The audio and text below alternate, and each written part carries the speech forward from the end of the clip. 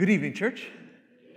So good to see you this evening. As always, thank you for making time for Bible study in the middle of your week, whether you're here in person or you're watching online. I missed you last week. I so appreciate Scott for taking my spot and teaching his lesson. I haven't gotten a chance to go back and listen to his lesson, but I've heard that it was absolutely fantastic. So thank you to Scott Stewart for filling in for me last week. And again, thank you for hanging with us throughout this series. I know that this series has been challenging, difficult, a sensitive subject. And as I warned you 2 weeks ago, it's just going to get more sensitive as we go, more challenging and difficult as we go.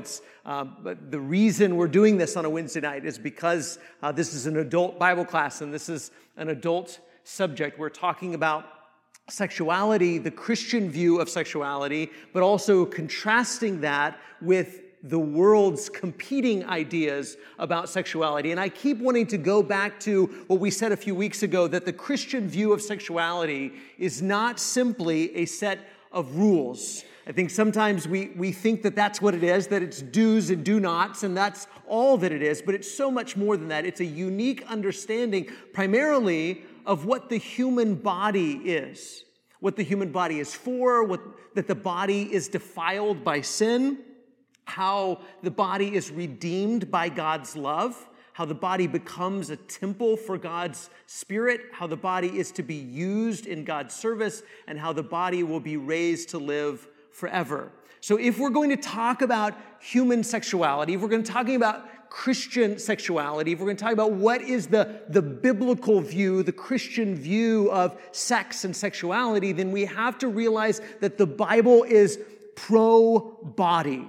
God is pro-human body. The body is incredibly important. That we are not, contrary to sort of the dualism that has been popularized both in Greek philosophy and in modern thinking and in Gnostic thinking, we are not just a mind that happens to have a body that's transporting our mind around. We're not just a spirit that just happens to have a body that is transporting our spirit around. We are body and mind and spirit. We are all of these things. When you talk about your body, it is not something separate from your real, true self. You are a body. Your body is you. And God cares about your body, and God cares what you do with your body. When you became a Christian, your body was cleansed with water, wasn't it? When you became a Christian, you were baptized in water. It wasn't just an internal thing that was happening. Yes, Peter says it's not a removal of dirt from the flesh, but it is a cleansing, a pledge of our whole self to God. A surrender of our whole body, Romans chapter 12, our whole body to God as a living sacrifice. And then our bodies become a temple of God's Holy Spirit. And that is an amazing thought, isn't it? That the temple of God is not a place in Jerusalem. The temple of God is not a building made with bricks and stones and mortar. The temple of God is your body. And that really is a redemption of what the human body was supposed to be in the first place, right? The human body was created to be an image of God, to image God. Not that our bodies look like God, but that our bodies are supposed to be a reflection of, our whole self is supposed to be a reflection of God. When He created the human person, the whole human being, the whole human person, He made a human person to be His image bearer in the world. That includes our bodies. And so our bodies were meant to be something special, something sacred, something set apart, something different than the rest of creation. There's some wonderful things in creation, aren't there? The Grand Canyon and Niagara Falls, beautiful, wonderful mountains and oceans and beautiful things in the world. But the human body is the pinnacle of God's creation. And when you became a Christian, it was redeemed from sin. Your body was redeemed from sin. And of course, this body is still decaying and will die and will be buried. But then this mortal body will be redeemed, will be resurrected and transformed so that these bodies will live forever. Our new body will be transformed and live forever. The human body is at the very heart and the core of the biblical story, which is why when Paul is talking to the Corinthians, he told them, you can't go around and use your body for sexual immorality.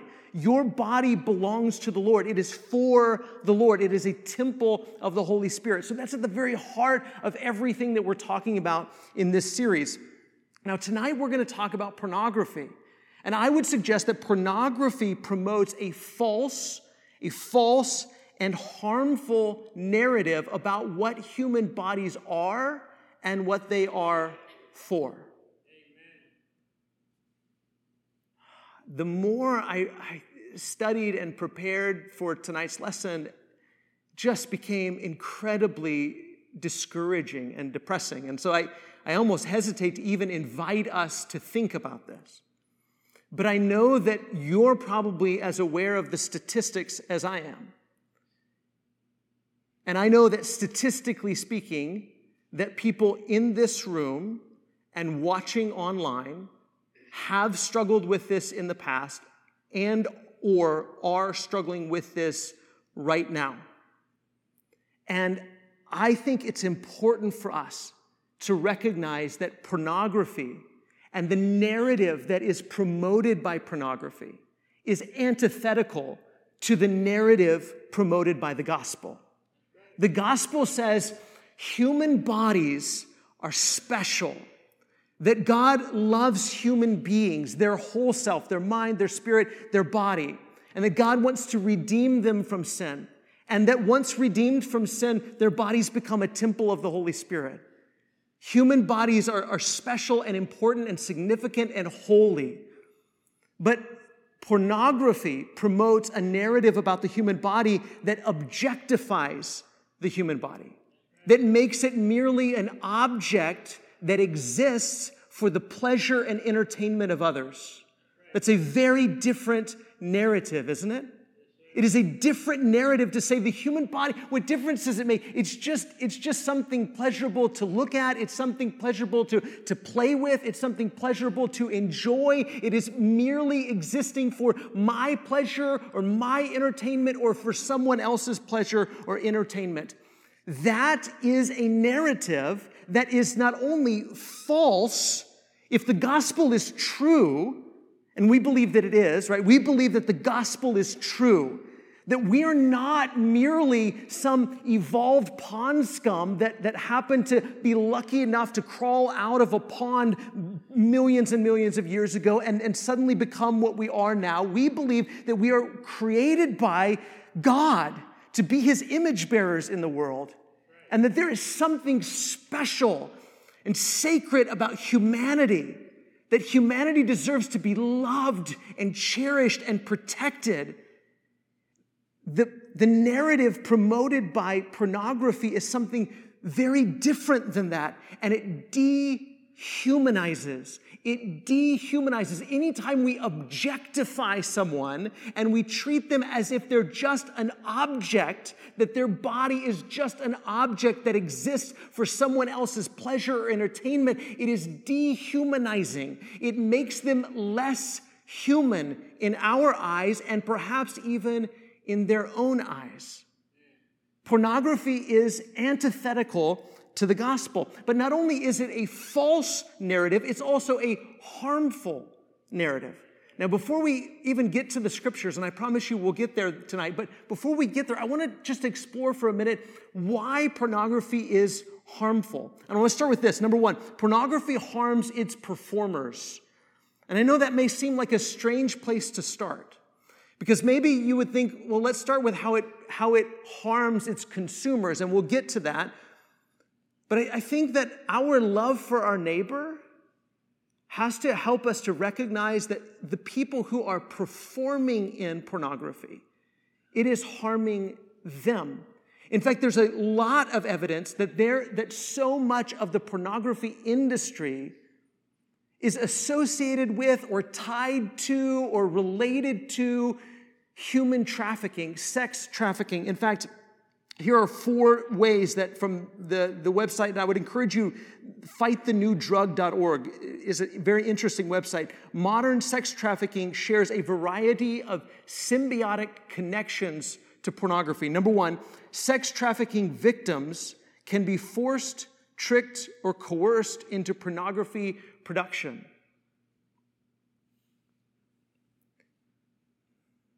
The stories, I wish I didn't have to read any of those or relate these to you about how women especially, but even young men, it doesn't matter the age, but people have been tricked or forced or coerced into participating in pornography. And the people that are viewing it or watching it do not realize or recognize that these people, some of them have been actually kidnapped and trafficked. Others have just been tricked. Some people thought that they were going to be models in a modeling campaign, and then they were forced to actually participate in pornography production. And the people that are consuming it and watching it have no idea what's happening on the other side. And they don't realize that they are participating in, the consumers are participating in human trafficking. Number 2, porn performers can be tricked into acts that they didn't consent to. Number 3, porn can be used to groom trafficking victims and train them on what is expected of them. The stories of that were countless. Number 4, porn can normalize sexual violence and objectification to the extent that in some cases, the desensitization of consumers can manifest in more willingness to buy sex, thus increasing the demand for sexual exploitation and sex trafficking. Do we see how one thing can lead to another? It doesn't mean that everyone who watches pornography will end up sleeping with a prostitute that has been trafficked. But that very well can happen. And the abuse and the manipulation and the coercion and the forcing and the violence that these people are enduring. We talk about slavery as if that was just a thing in the past, but slavery is a thing in the present. People are being trafficked in all kinds of ways. Sometimes like the movie Taken, where people are kidnapped and taken somewhere else, but sometimes just ways that young people run away from home and they're tricked into, manipulated into situations they didn't desire to be in, and they don't know how to get out. But even if someone is fully consenting to everything that they're doing on screen or on camera, it is still harmful to everyone that is participating in it. It's harmful to everyone who is performing, everyone who is producing.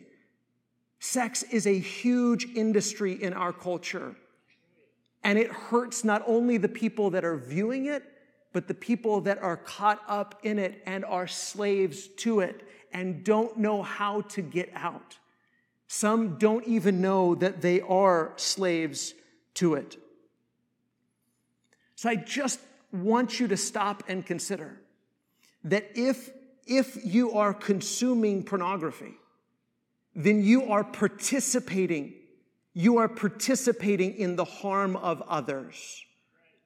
You may not realize you are. You may not know that you are. You may not be thinking that way, but this is not only harming you, it is harming everyone who is participating in it. Number 2, pornography harms its consumers. It harms the people who view it. It was an interesting study.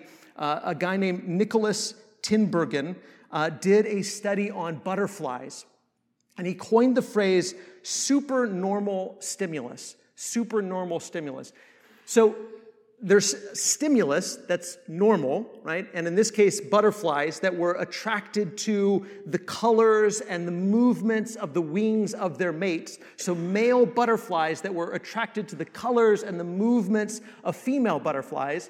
And Tinbergen noticed this, and he built fake butterflies that mimicked the movements and the colors of the female butterflies, but he increased the colors. He made them even more colorful, made their movement even more regular. Well, the male butterflies were not only attracted to the fake butterflies, they actually preferred them and stopped mating with the female butterflies. It changed them so that they preferred the supernormal stimulus over the normal stimulus. And there's a lot of research that says that's what pornography is doing to people's brains, where you're actually preferring the fake over the real, where you're preferring the fantasy over the reality. This from Psychology Today says studies have shown that pornography use may miswire reward circuits, causing sexual dysfunction and reinforcing dependence on porn.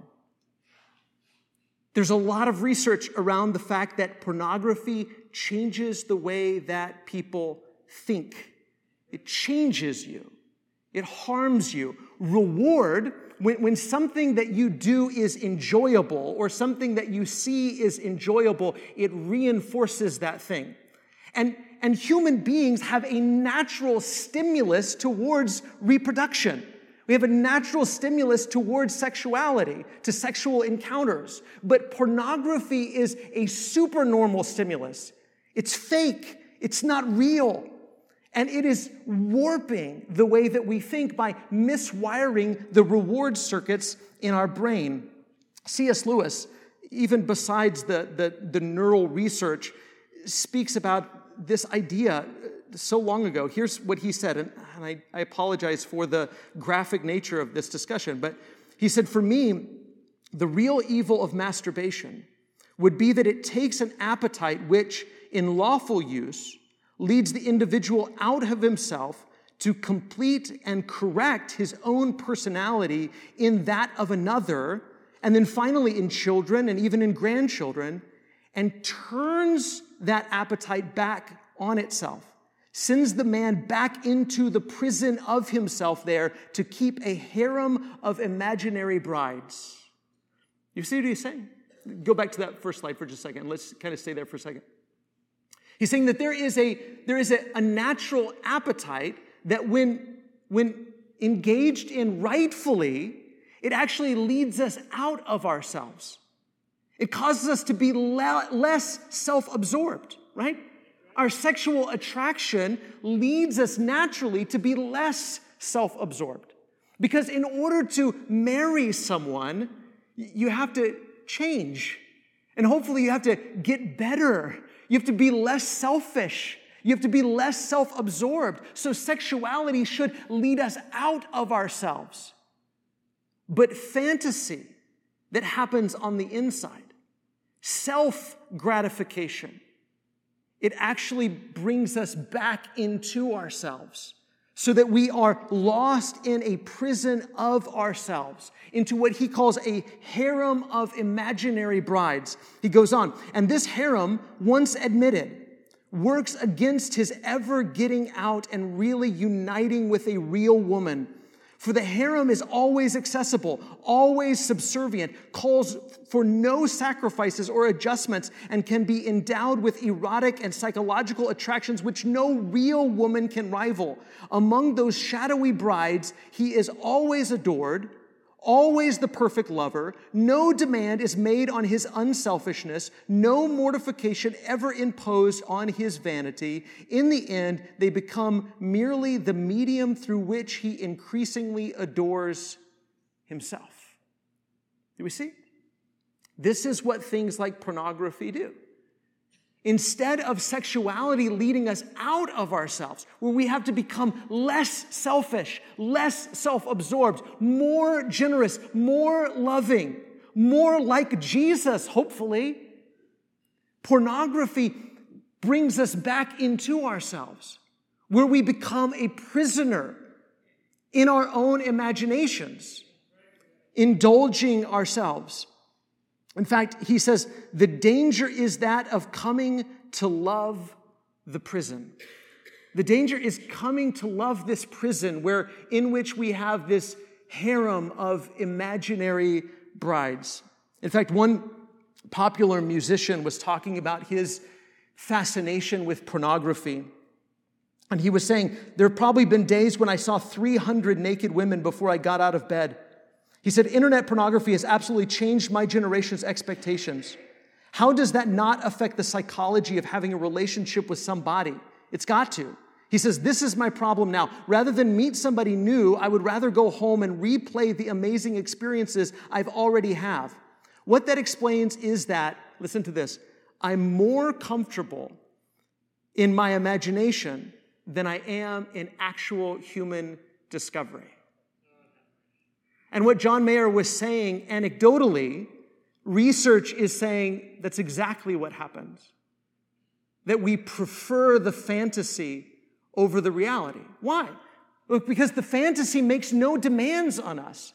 You don't have to become less selfish.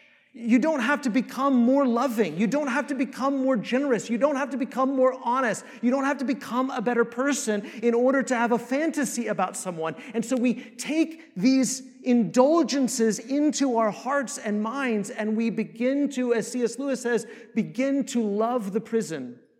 In fact, I heard a story not too long ago about a real person, 14th century Duke Reynold III.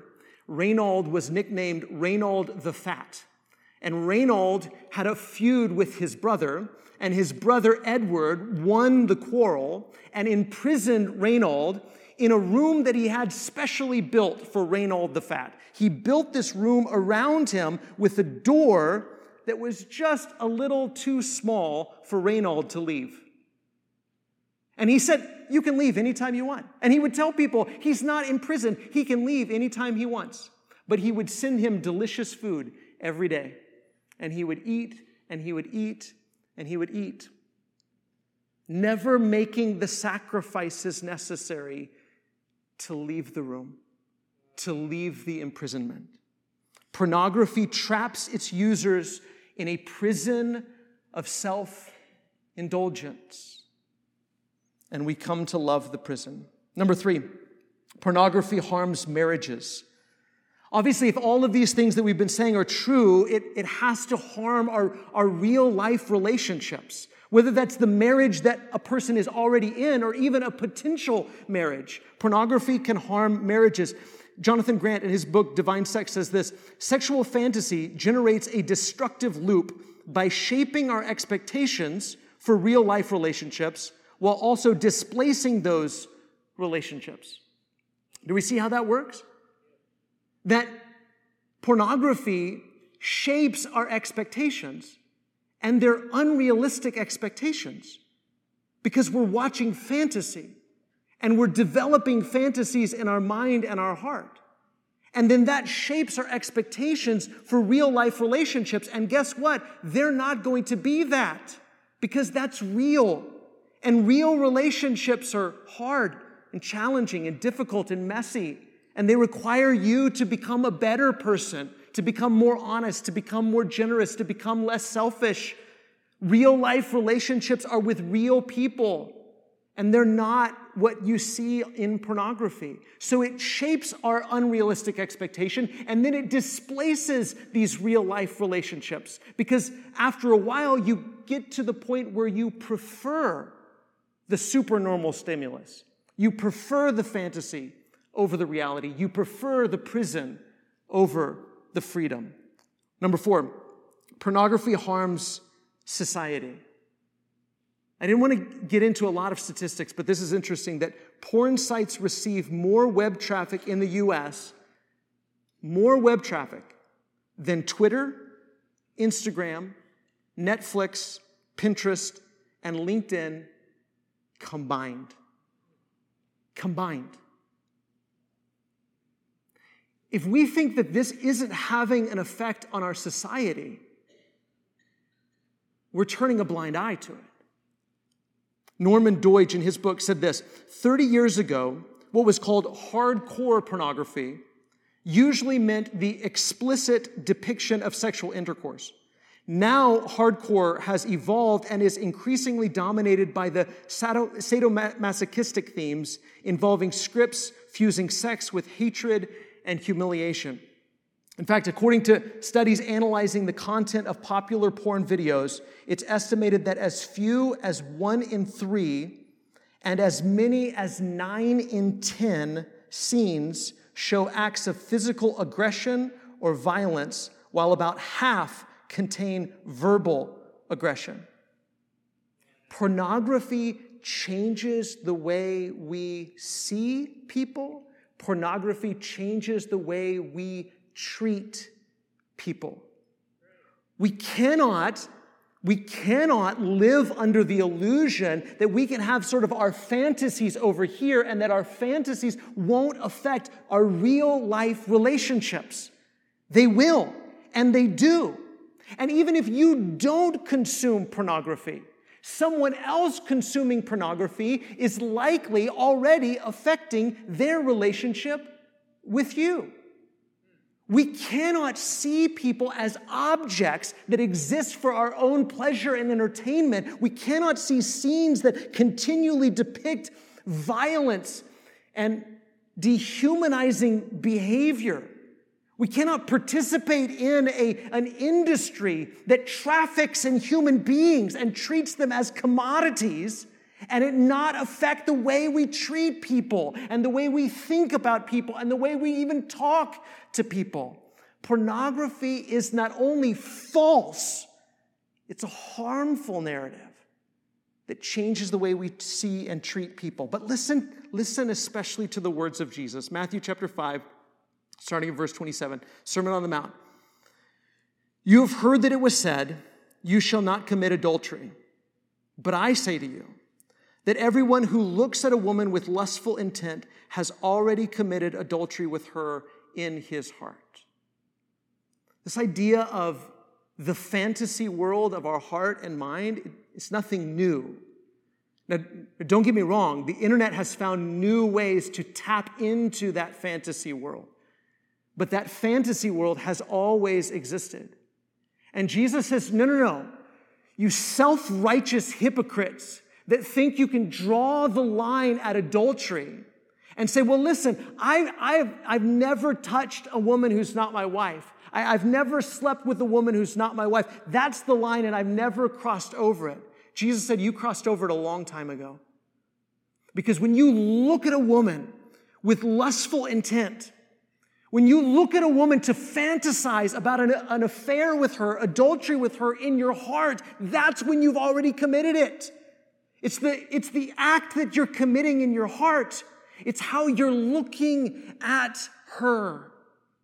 Instead of looking at her like your sister, instead of looking at her like your neighbor, instead of looking at her like she's your neighbor's wife, you're looking at her like she's an object, and you're fantasizing about what you want to do with her, and you have already sinned with her in your heart. He goes on, it gets even harder. He says, verse 29, if your right eye causes you to sin, tear it out and throw it away. For it's better that you lose one of your members than that your whole body be thrown into hell. And if your right hand causes you to sin, cut it off and throw it away. For it's better that you lose one of your members than that your whole body go into hell. Now, I don't think that Jesus is literally talking about cutting off pieces of our body, but listen to what he is saying. Notice what he says. What is it that causes you to sin? It's not your neighbor's body. It's your eyes. It's your hands. You have to take responsibility. We have to take responsibility for our eyes, for our hands, for our thoughts, for our mind, for our heart. We cannot blame other people.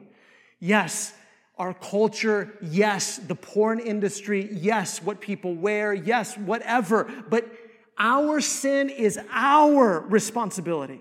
We have to take responsibility. You have to take responsibility for what you're looking at and what you're thinking about and what you're fantasizing about. And if you're fantasizing about someone else's body that is not your spouse, then you are committing adultery with them in your heart. And you have to take responsibility and you have to discipline yourself. The bad news is we've all sinned and fallen short of God's glory. Amen? The bad news is we've all sinned. The good news is that in Jesus there is forgiveness, but not only forgiveness, but transformation. Transformation. Just as our mind and our heart can be warped and corrupted in a bad way, our mind and heart can also be transformed in a good way, to be reoriented around the love of God through Jesus and in the Spirit of God. That's the good news. So this idea that we have that, well, this is just me, this is just men, this is just how I am, this is just the way that I was made, this is just whatever excuse, Jesus has no more excuses. It's time for forgiveness, but it's also time for change. Look at Ephesians chapter 4. This is a passage that came to my mind because we've been talking about it a lot on Sunday mornings, but we're talking right now about reflect and renew, and this just goes along so well with that. Ephesians 4 and verse 17. Now this I say and testify in the Lord, that you must no longer walk as the Gentiles do, in the futility of their minds. They're darkened in their understanding, alienated from the life of God because of the ignorance that's in them due to the hardness of heart.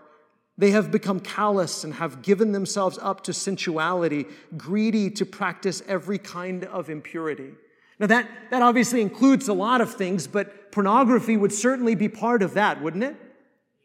This idea of sensuality and greedy to practice every kind of impurity. And Paul says, you can't live that way anymore.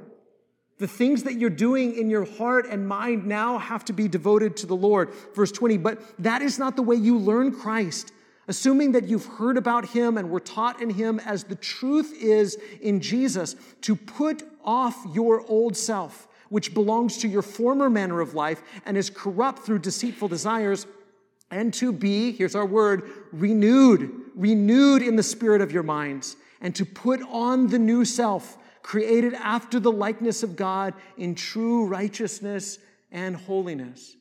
Jesus offers us both forgiveness and transformation. It's one thing to say, oh, I did it again, I messed up, I'm sorry, Lord, please forgive me, and he is gracious and merciful and forgiving. But he doesn't want us to keep going back to it because it's harmful for you, for your marriage, for society, for the people that are caught up in producing it. It is harmful for everyone. It is harming even the people that don't know about your secret. It is harming so many people. And for us to continue in it is not to truly embrace what Jesus is offering us. He's offering us freedom to stop being trapped in the prison of our own self-indulgence, to stop and to come out and to be free and to be different. Doesn't mean you're going to be perfect, but it does mean that you can be transformed. I mean, listen to one of the things that he says, and I know this isn't going to seem to fit, but stay with me for a second. Verse 28, he says, let the thief no longer steal, but rather let him labor, doing honest work with his own hands, so that he may have something to share with anyone in need. Now, that's one of the things that Paul says, this is what needs to change. This is the kind of thing that needs to change. And obviously he's talking about thieves, like actual thieves that have been stealing things, and they need to stop. And not just stop, but work hard so that you can share with others, so that you become generous. What is stealing? Why do we steal? Why do people steal? Why do we take things that don't belong to us? It's because it's easier sometimes. Or we feel like it's easier. It's easier than working. It's just right there. You just take it. You just have it. I don't have to work for it. I just take it. We steal because we're selfish. We're self-indulgent. We're lazy. And Jesus wants to transform us. Not just to forgive us. The thief can be forgiven. But he also needs to stop being a thief. Stop being lazy. Stop being selfish. Stop indulging his appetites by taking things that don't belong to him. And pornography is a form of theft. In fact, we could say it this way. Pornography facilitates the selfish and lazy theft of a neighbor's body into the dark recesses of the heart. Doesn't it? That's what we're doing. We're stealing someone else's body and putting it away in a dark, corrupt part of our own heart. A body that doesn't belong to us. That body doesn't belong to you. And whether we're talking about pornography, like watching videos online or looking at magazines, or just driving down McDermott Road and seeing someone jogging and taking their body and stealing it and hiding it away in your heart. It's theft. It's lazy. It's lazy. God gave us a way for us to have a sexual relationship with another person, but it requires selflessness. It requires hard work and sacrifice. It requires marriage and covenant. It requires us to make vows to one another and to keep those vows. That's the hard work, not the laziness of taking someone else's body and hiding it away in our heart. Pornography facilitates the selfish and lazy theft of a neighbor's body into the dark recesses of the heart, but thankfully, Jesus offers to forgive the theft and transform the thief into someone who is honest, self-sacrificing, generous, and hardworking, which are necessary traits for any real relationship, aren't they? That's what we ought to desire, for us to be transformed, not just forgiven. Yes, hear me.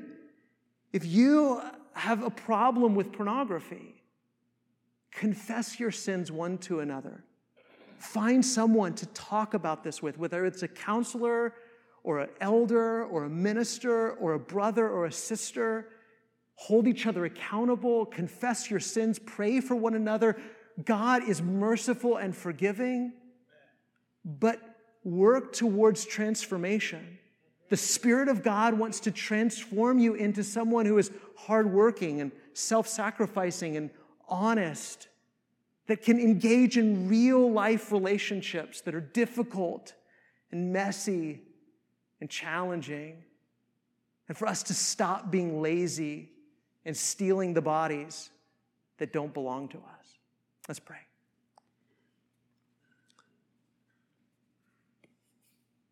Father God, have mercy on us. Have mercy on us, for we have sinned and fallen short of your glory. We need your forgiveness, but Father, we also need the transforming power of your Holy Spirit. Help us, Father, to draw these dark secrets that are in our heart out into the light and confess them to each other and hold each other accountable and be honest and be repentant. And Father, we ask that your Spirit move into those recesses of our heart and change us and transform us. Father, we ask for forgiveness and we ask for renewal. Father, I know that there are many who can hear your word, that hear the words of Jesus, saying that if we lust after a woman, we've already committed adultery with her in our heart. I know that there are those who hear those words and are convicted. Help us, Father, to move beyond mere conviction and move towards reconciliation with you, forgiveness, and transformation. Father, I know that you offer all of those things. Help us, Father, to have the courage to take hold of Jesus and to take hold of your Holy Spirit and to be filled with him and to walk by the Spirit and not by the flesh. We pray these things in Jesus' name. Amen.